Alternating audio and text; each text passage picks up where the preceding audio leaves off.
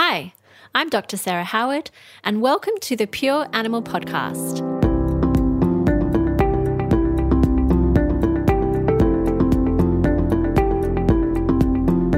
On today's episode, we are talking to Sam Sherrington about osteopathy. Sam graduated from Western Sydney University in 2003 with a Master of Osteopathy. She has been providing osteopathic care to humans since 2004.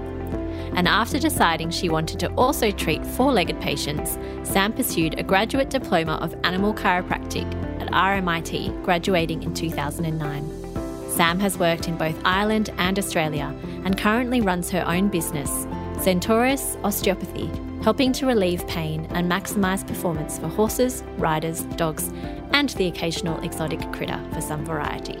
Hello, Sam. How are you? Very well, thank you. Oh, I'm so glad that we could finally make a time to chat. I know we've been battling different kids' various illnesses this time of year. It's very challenging, but I'm really glad to have you on the podcast. You are our very first osteopath, and we are really excited to talk to you all about your background, why you became an osteopath, and what you actually provide for horses and dogs and also people.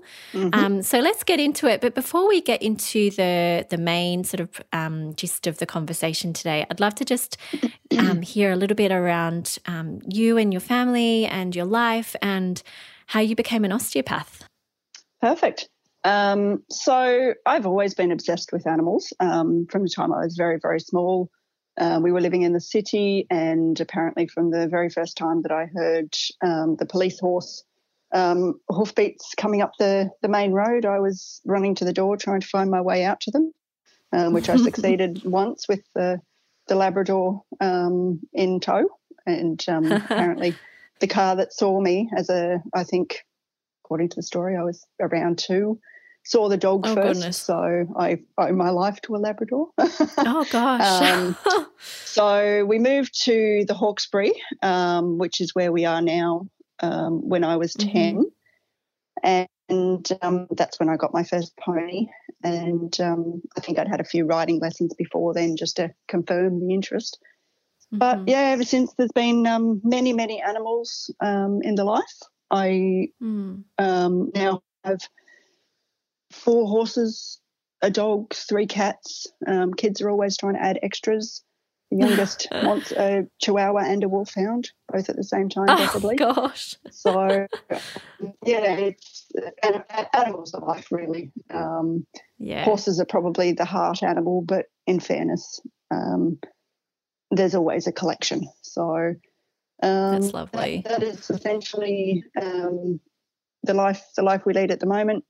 Both my husband and I are self-employed, so it's a busy life. We homeschool the kids as well, so that adds a bit of extra interest.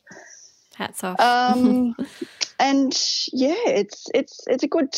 I originally wanted to be a vet, and I don't think I really pulled my finger out soon enough as far as getting the marks to get into vet science. It's very competitive. And the allied side of healthcare seems like a nicer option to me. Well, I've been there in primary vet practice, and I can safely say that it is a high-stress environment. And I don't know what it's like being an osteopath because I'm not one, but I can imagine that it's a lot more predictable and sort of the less of the emergency and at the beck and call of all of your patients 24/7. Yeah. Work-life balance is a much better arrangement. Yeah, it sounds like it. It sounds like it.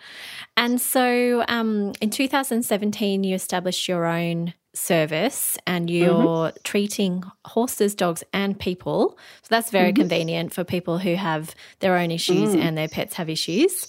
You're sort of a one-man band. So tell us about what drove you to start this business. I mean, you've sort of given us a little inkling there into, your natural interest in animals and the work-life balance. But were you ever working for anyone else, or did you always want to have your own business from the start? So initially I studied human osteopathy, exclusively human. Okay. So 2009, 8 and 9, I studied the postgraduate. At that stage, it was graduate diploma of veterinary chiropractic. No, animal chiropractic, sorry. It was the Veterinary Chiropractic Association. And since then, the course to animal biomechanical medicine, which we can chat a bit more about as we go along. So from 2010 onwards is when I started. I actually ran away to Ireland because I wasn't too sure how I was going to. Oh, wow. A full 6-day full-time practice filled with humans. So I headed over to Ireland for a while, thinking it would be about a year to, get rid of some humans, and came back nearly 8 years later, so that worked. Oh, goodness, wow. 8 years in Ireland, gosh. Yeah, so I ended up taking the Border Collie over, and once I realised I was not coming back in a hurry, he came over and lived out his days there with me. Nice. And the husband, had the children, and then came back when the weather got a bit too dreary for me. So. Oh, right, so you were married and had your children in Ireland. Got married over here because trying to plan a wedding with Irish weather also not as easy as it would seem. So we came back over and were married over here, and then but the kids were born over in Ireland, and we came back when the eldest was nearly 4. Oh, wow. That's amazing for them. Yeah. A lovely start to the life. But yeah, it was mostly horses and the riders that would actually prioritise their own health as well as their horses. And, typical animal people, we tend to spend our money on our animals before we spend it on ourselves. And a few dogs and cats and the random sheep and so forth while over there. Wow, a sheep, gosh. Yeah. I don't know whether or not I actually did very much because it's very hard working through wool. Yeah, I can imagine. Surface palpation is harder.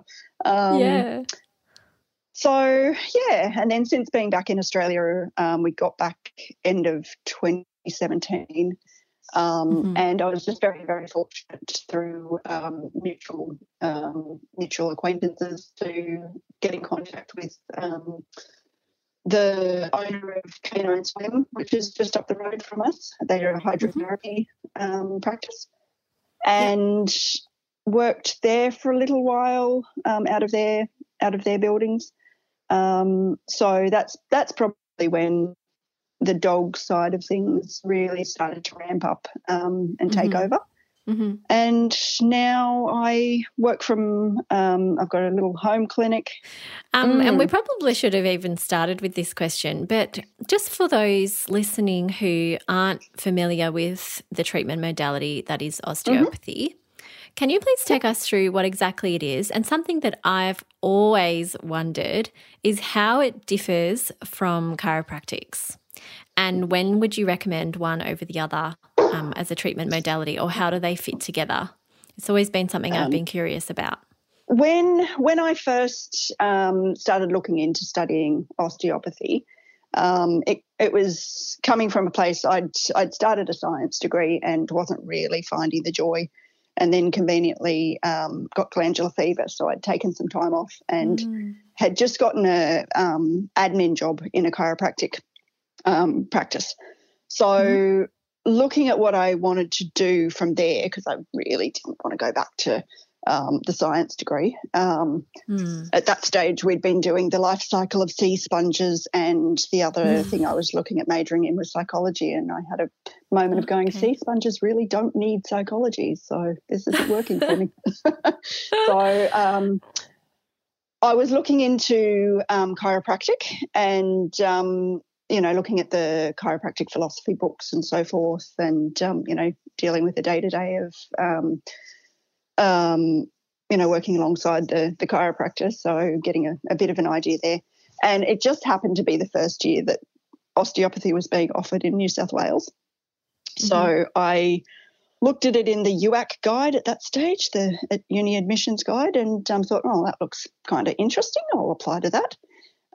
Didn't really know exactly what I was getting myself in for, but very, very fortunately, I think, it was one of the universe's little little moments of glory or something because I absolutely love it. And in That's hindsight wonderful.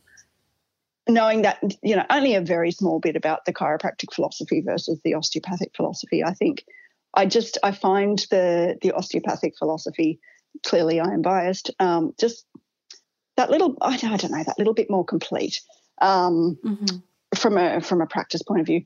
That said, I think a lot of it these days comes down to the individual practitioner. Of course. And, how there's a huge amount of crossover. You get, good and bad within any profession. And I think the ability to sort of look at health as an individual person, animal, whoever's in front of you as a whole being, and know that there's not really just one answer to getting them functioning as best as they can. So long and short of it, as far as the difference between osteo and chiropractic, I think a lot of it comes down to whether or not the practitioner has that broadness of view and the range of skills for the individual. Osteopathy itself, as far as our philosophy goes, which is really what guides our practice, comes down to a few principles that the body is a unit. So you haven't got individual systems that are more important than any other. Structure and function are reciprocally interrelated. So if one's not working well, the other's not going to work well. The body possesses self-regulatory mechanisms. So bodies are designed to actually be able to, achieve homeostasis. If something, goes awry, that's when you lose that capacity for homeostasis. And on the back of that, the body has the inherent capacity to defend and repair itself. So by achieving or getting as close to that homeostatic balance as possible, the defence and repair can happen as it's designed to. So it's when those factors are out of balance, so to speak, that you end up with dis-ease, as in, it can be just a dysfunction or it can progress all the way to, what we commonly know as disease.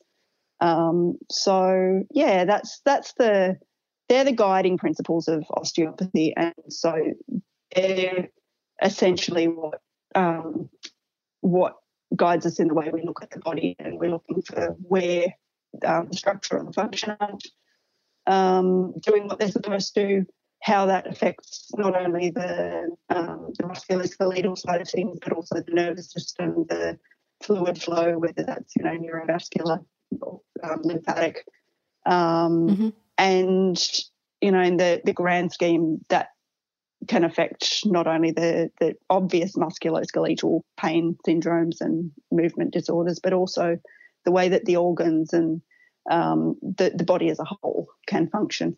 So those ones, are a little harder to predict, but it isn't uncommon when you're working on something that, seems to be quite pure musculoskeletal to then discover there's all these little quirky symptoms that fit into the same limitations of fluid flow or fascial connection. So, yeah, it's a very, very broad look at the way that the sounds body it. works. I had no idea. I guess because the word osteopathy makes you think of just the bones. Yeah, it's a very, very it just makes you think of, pathology of the bones. Yeah. And so in my mind, I always associated it with just, working on the skeletal system. Structural, yeah. But it's very holistic. It's a funny thing at the moment. The human osteo training is very much going down the evidence-based practice only, which obviously evidence-based is a very, very important thing. But when it comes to health, which is ultimately what we're looking for, as opposed to just band-aiding musculoskeletal things, it's an area that there's a fair bit of contention at the moment as to the way that the teaching is happening in the osteo curriculum. Yeah, right. Losing a lot of that, the real original osteopathic thinking that it influences things that really are going to be very, very, very difficult to objectify. To measure, yeah. How do you objectify health? Yeah, sure. So sort of the art of it is being replaced a bit with the science. Yeah. Okay. Yeah. Well, that's a shame. That's one of the original. I remember writing an essay in the first year of osteo, I think it was. The marrying the art and the science of osteopathy, because science is crucial. Otherwise, all sorts of weird and wacky things can start to be, being claimed.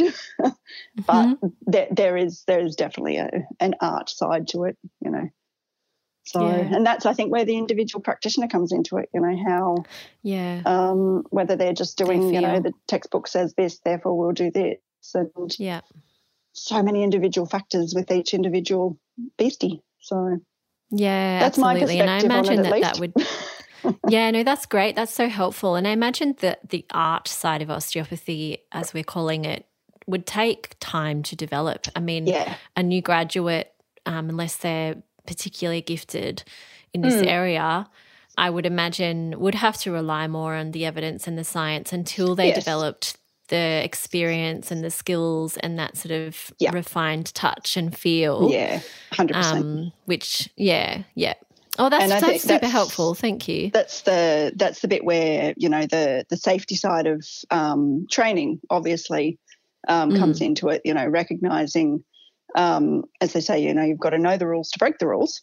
And from a safety perspective, particularly, the human side is very well regulated. Possibly, there's a bit of over-regulation for some of the allied practitioners, which probably is a swing back on the fact that there are people out there doing things they shouldn't be. But the animal side of things is even trickier because there really isn't regulation for people working on animals. But we have, through our postgrad course, it's run by the Animal Biomechanical Professionals Association, and essentially it's self-regulation. So maintaining the professional, the primary practice registration, so that there is regulation behind each of us, and CPD requirements for continuing professional development.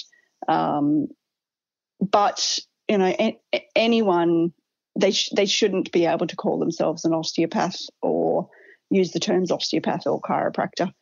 But the board, as far as the animal side of things goes, the APRA, the human side of things, regulation, they're really not going to chase up on that. So and then the vet boards for each individual state, it varies an awful lot as to what constitutes acts of veterinary practice, and whether they're going to be bothered chasing up people who are, not quite doing the right thing. So, it's a tricky thing, and I don't think you're the only industry that is experiencing those issues. I know the naturopathy industry, the human naturopathy industry is in a similar position, and they're really gunning for, for board registration so that there's more tightly, it's not so tightly regulated. Yeah.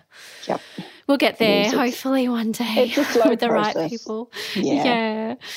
Well, look, let's go on now, Sam, and chat about exactly sort of more practically what you actually treat. So if we focus more on horses and dogs today, then what are the main sort of conditions that you see and that you feel that osteopathy can really benefit?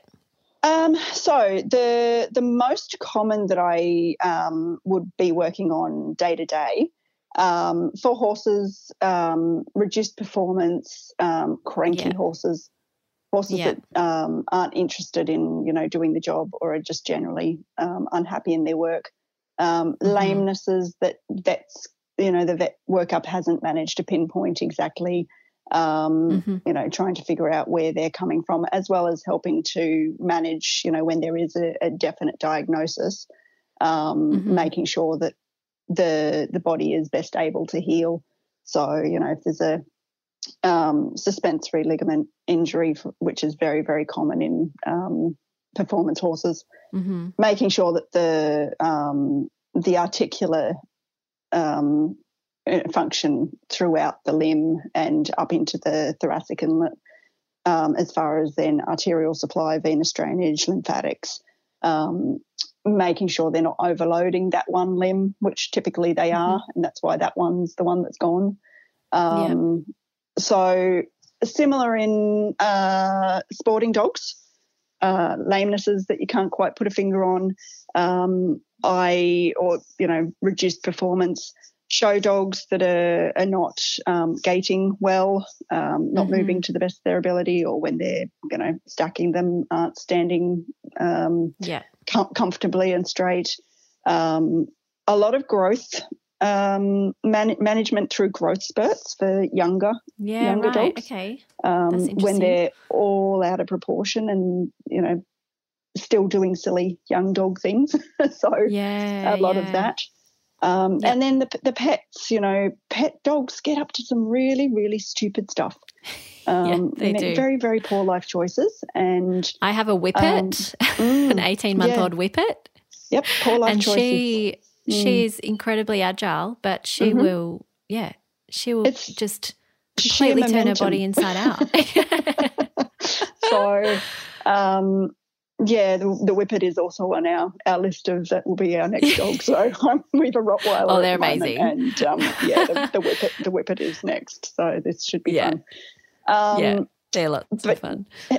Helping unwind the things that they've done to themselves, as well as helping to educate owners on the relatively simple things that you can put in place around your home to minimise, not necessarily prevent, because dogs will be dogs, but to minimise the chance that they're going to end up completely creased.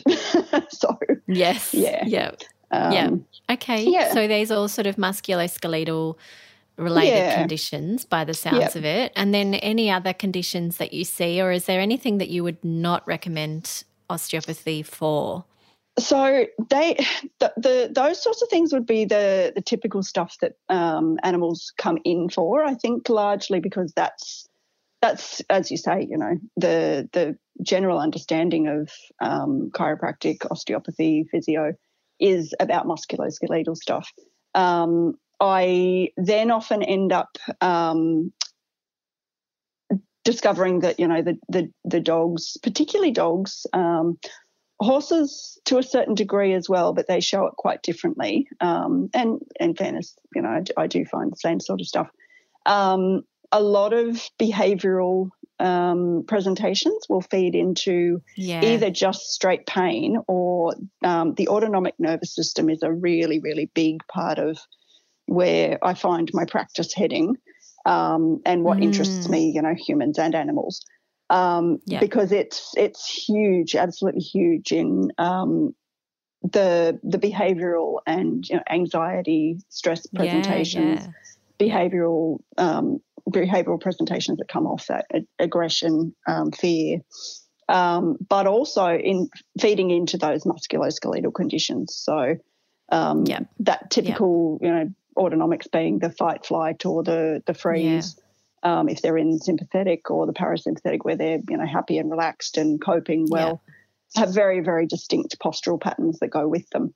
So in addressing some of the postural patterns that seem to have come about for no particularly good reason in some cases, you then find that you're influencing the autonomics. And recently I've sort of been doing a bit of a deep dive, a couple of different approaches to addressing those autonomics more directly. So it's really fascinating, and that obviously then influences their general health, how they're healing from surgeries, how they're moving day to day. So, if you're moving in a very sympathetic tone, your body doesn't have the flexibility. So if you're an agility dog that is running on pure adrenaline and pure cortisol, you're much, much, much more likely to injure yourself because you haven't got that free flexibility. So your tissues become strained more readily. You're more likely to be going like a bat out of hell because you're running on adrenaline.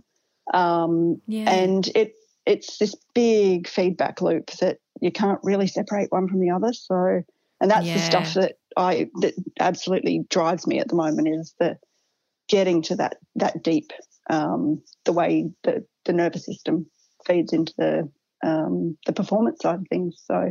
There's the gut-brain axis, there's the gut-skin axis, there's the gut-bone axis I've recently been reading about, and maybe this is the gut-muscle axis. Yeah, well, and that's not the gut-muscle axis, the brain-muscle axis, sorry. Yeah. The brain-muscle axis, yeah. The gut is a huge part of, a good gut supplement would be top of the list, or right up there with, only, sort of 2 or 3 things that I find allied on top of the manual therapy. Okay. Well, let's talk about those. Addressing the gut would be a very, very big one. Yeah, okay. So what sort of recommendations are you making, and, apart from the manual therapy that you're providing, overall total health, you're making some recommendations with nutrition supplementation. Are you able to take us through some of your faves? Yep. So the big ones, generally, if there's signs of inflammation in the body, then diet is the huge one. There's so much research out there in both the human and the animal world as far as, how foods influence inflammation in the system. So that would be very, very sort of, top of the list. If there is the signs of inflammation, then generally gut health will be impacted. So I'll go through, the typical signs, the skin allergies, the gastrointestinal signs, the very obvious ones, but also the behavioural stuff, if they are. Yeah, anxiety, is the little bits and pieces. So as far as supplements, I tend to like a good probiotic with also some of the gut healing type substances, glutamine, apple pectin, slippery elm, depending on the animal. And then, depending on whether they're tending to react by getting constipated or react by getting diarrhea, or so little variations there. I do tend to, if, something isn't responding to a fairly basic all-round type approach on the probiotic side of things, I will refer them off to allied practitioners who have more experience with the nutrition and the supplementation. That wouldn't be my specialty, but I think just as a day-to-day management, the gut is huge, and diet. Good real food. They're like us. They do better if the majority of their diet is real food. So obviously, 100%. Providing them with resources. So you try and get them off the processed foods. Feed in, to start looking at what is going in the dog's mouth. For the horses, they are a little bit different. It's, getting them back to a species appropriate diet, basically. Yeah. Just heaps of fibre. We humans like to overcomplicate things, and then there's obviously financial considerations from companies that like to feed profit off that. So besides that, household management would be a really big one, knowing that majority of houses these days have slippery floors. Just even if you're not willing to carpet the entire house, putting runners where animals will tend to, there'll be typical places that, if they hear something, that's where they run, wherever their racetracks are. Not throwing balls up corridors with them skidding into walls. Makes for funny YouTube, but keeps me in business. Nail care is a big one. And very I think they particularly with the weather that a lot of Australia has had lately with softer ground, they're not wearing very quickly, and going to the vet once a month for a trim isn't enough. So helping people learn how to manage nails. Yep. Do you recommend those little grippies for the end of the nails for some people? On occasions, yeah. If there's neurological symptoms, and just trimming the fluff off the underside of their feet, giving them grippy surfaces in the house, and getting their nails to an appropriate length hasn't changed things enough. The grippies can be very useful. There's other ones that, little relatively inexpensive boots of various sorts, depending on the size of the animal. Various ones work well. But an awful lot of the time, if you get their body moving well, the neurological function improves to a degree.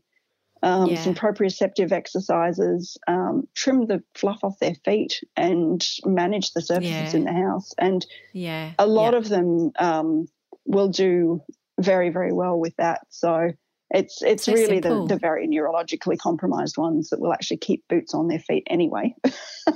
Otherwise, if they have sufficient sensation, they tend to take them off.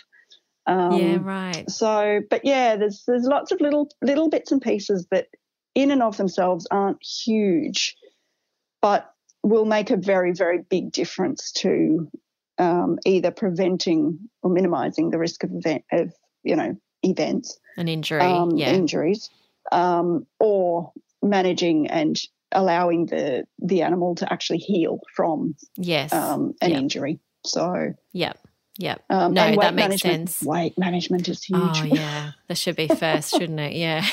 Top of the list. That's right up there with diet. Well, I think if you're moving from a processed diet to a fresh food diet, then already you're winning there. Yes. I'm sure that a lot of people would see weight come off naturally just from changing, the input of refined carbohydrates and it's nice to empower the pet parents at home to be able to implement some of these changes and feel like they're really contributing to that animal's well-being and their healing process. So I love hearing about sort of the take home or the at home care that professionals recommend, because really you're seeing, and actually I'd love to hear how often you see your patients sort of on a typical treatment course, but you're seeing them far less than the pet parent at home. Absolutely. So it makes sense to really have them as, a huge part of that treatment plan. Yeah, it is. It's about education. So, a lot of the time I tend to try to make everything as simple as possible for the majority of people, because people are busy. The fact that they've actually gotten to the point where they're bringing their, particularly dog owners, to an osteo, or similar. They've gotten to a point where they just really, really desperately need some help, because it's not first line of call. For a lot of most pet insurers at this stage, unless it's a vet referral, will dodge paying for allied care. So if you can get your vet to refer and you do see someone, that's a good always tip. Submit it to your health your insurer, because even if they don't, then at least they're starting to see that people are using these services and they are helping. So, just as an exercise in this is what we want from our pet insurance. I try to make it that the owners can actually do as much as possible without having to spend, huge amount of mental or time effort.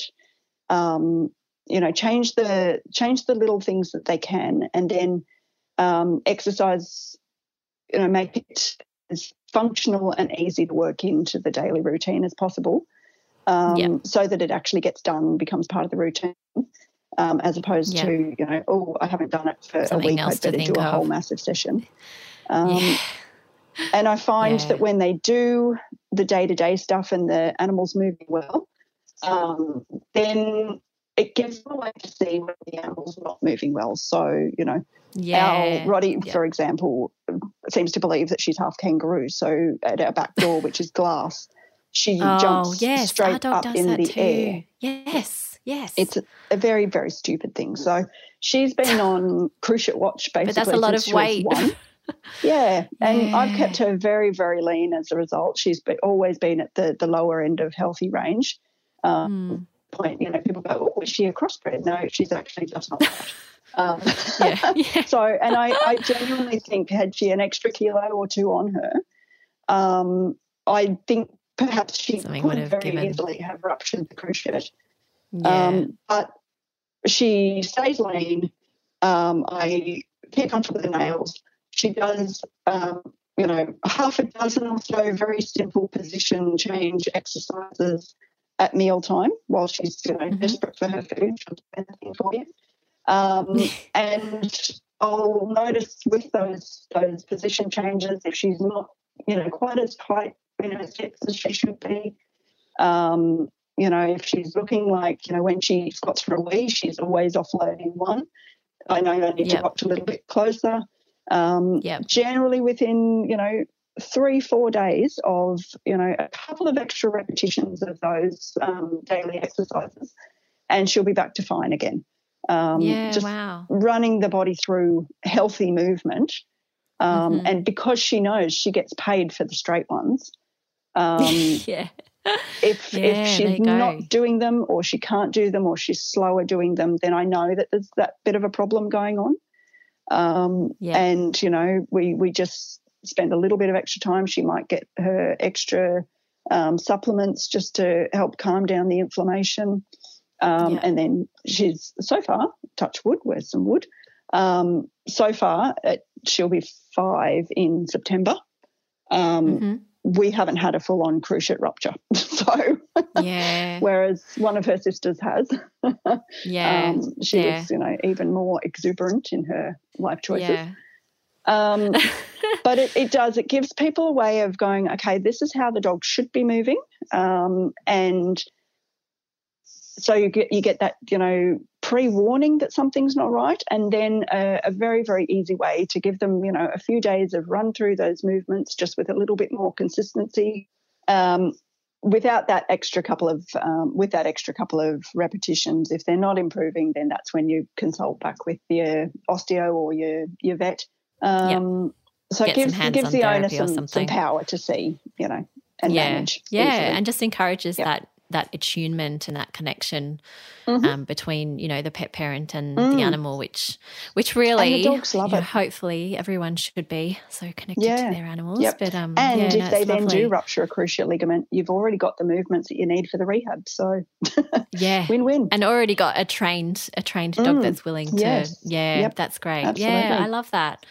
Really nice. Well, I know that we're getting close to time, Sam. I could talk to you for a lot longer, but I know that you've got a busy day ahead, so I will let you go. But just before you head off, is there any online resources that you have that you would like to share, or any other sort of leaving advice for our listeners? Yep, absolutely. So the Animal Biomechanical Professionals Association webpage, which is abmprof.com.au. There's a lot of awesome information on there, and also a practitioner listing for everyone who's been through the members who've been through the postgraduate course, but also some good resources for both professionals and owners. That sounds good. My website is our osteo, as in OUR, osteo.com. Yep. I've got a good few blog posts up on there as well. And then Facebook, I update every so often. And it's the at Sam Sherrington Osteopath. So wonderful. They'd be the spots to find out animal specific ABM info. Yeah. Great. Well, we'll make sure we put all of those resources in the show notes for today's episode. And thank you again, Sam, for joining us. I've really enjoyed our chat, and I've learned a lot, and I'm sure everyone else has who's listening in too. Thank you very much for doing the podcast. It's an excellent resource. Thank you. Brilliant. That means a lot. Thank you, Sam. This was the Pure Animal Podcast, and I'm Dr. Sarah Howard. If you enjoyed our chat today with Sam, please feel free to share this episode and jump onto iTunes and give us a rating and review.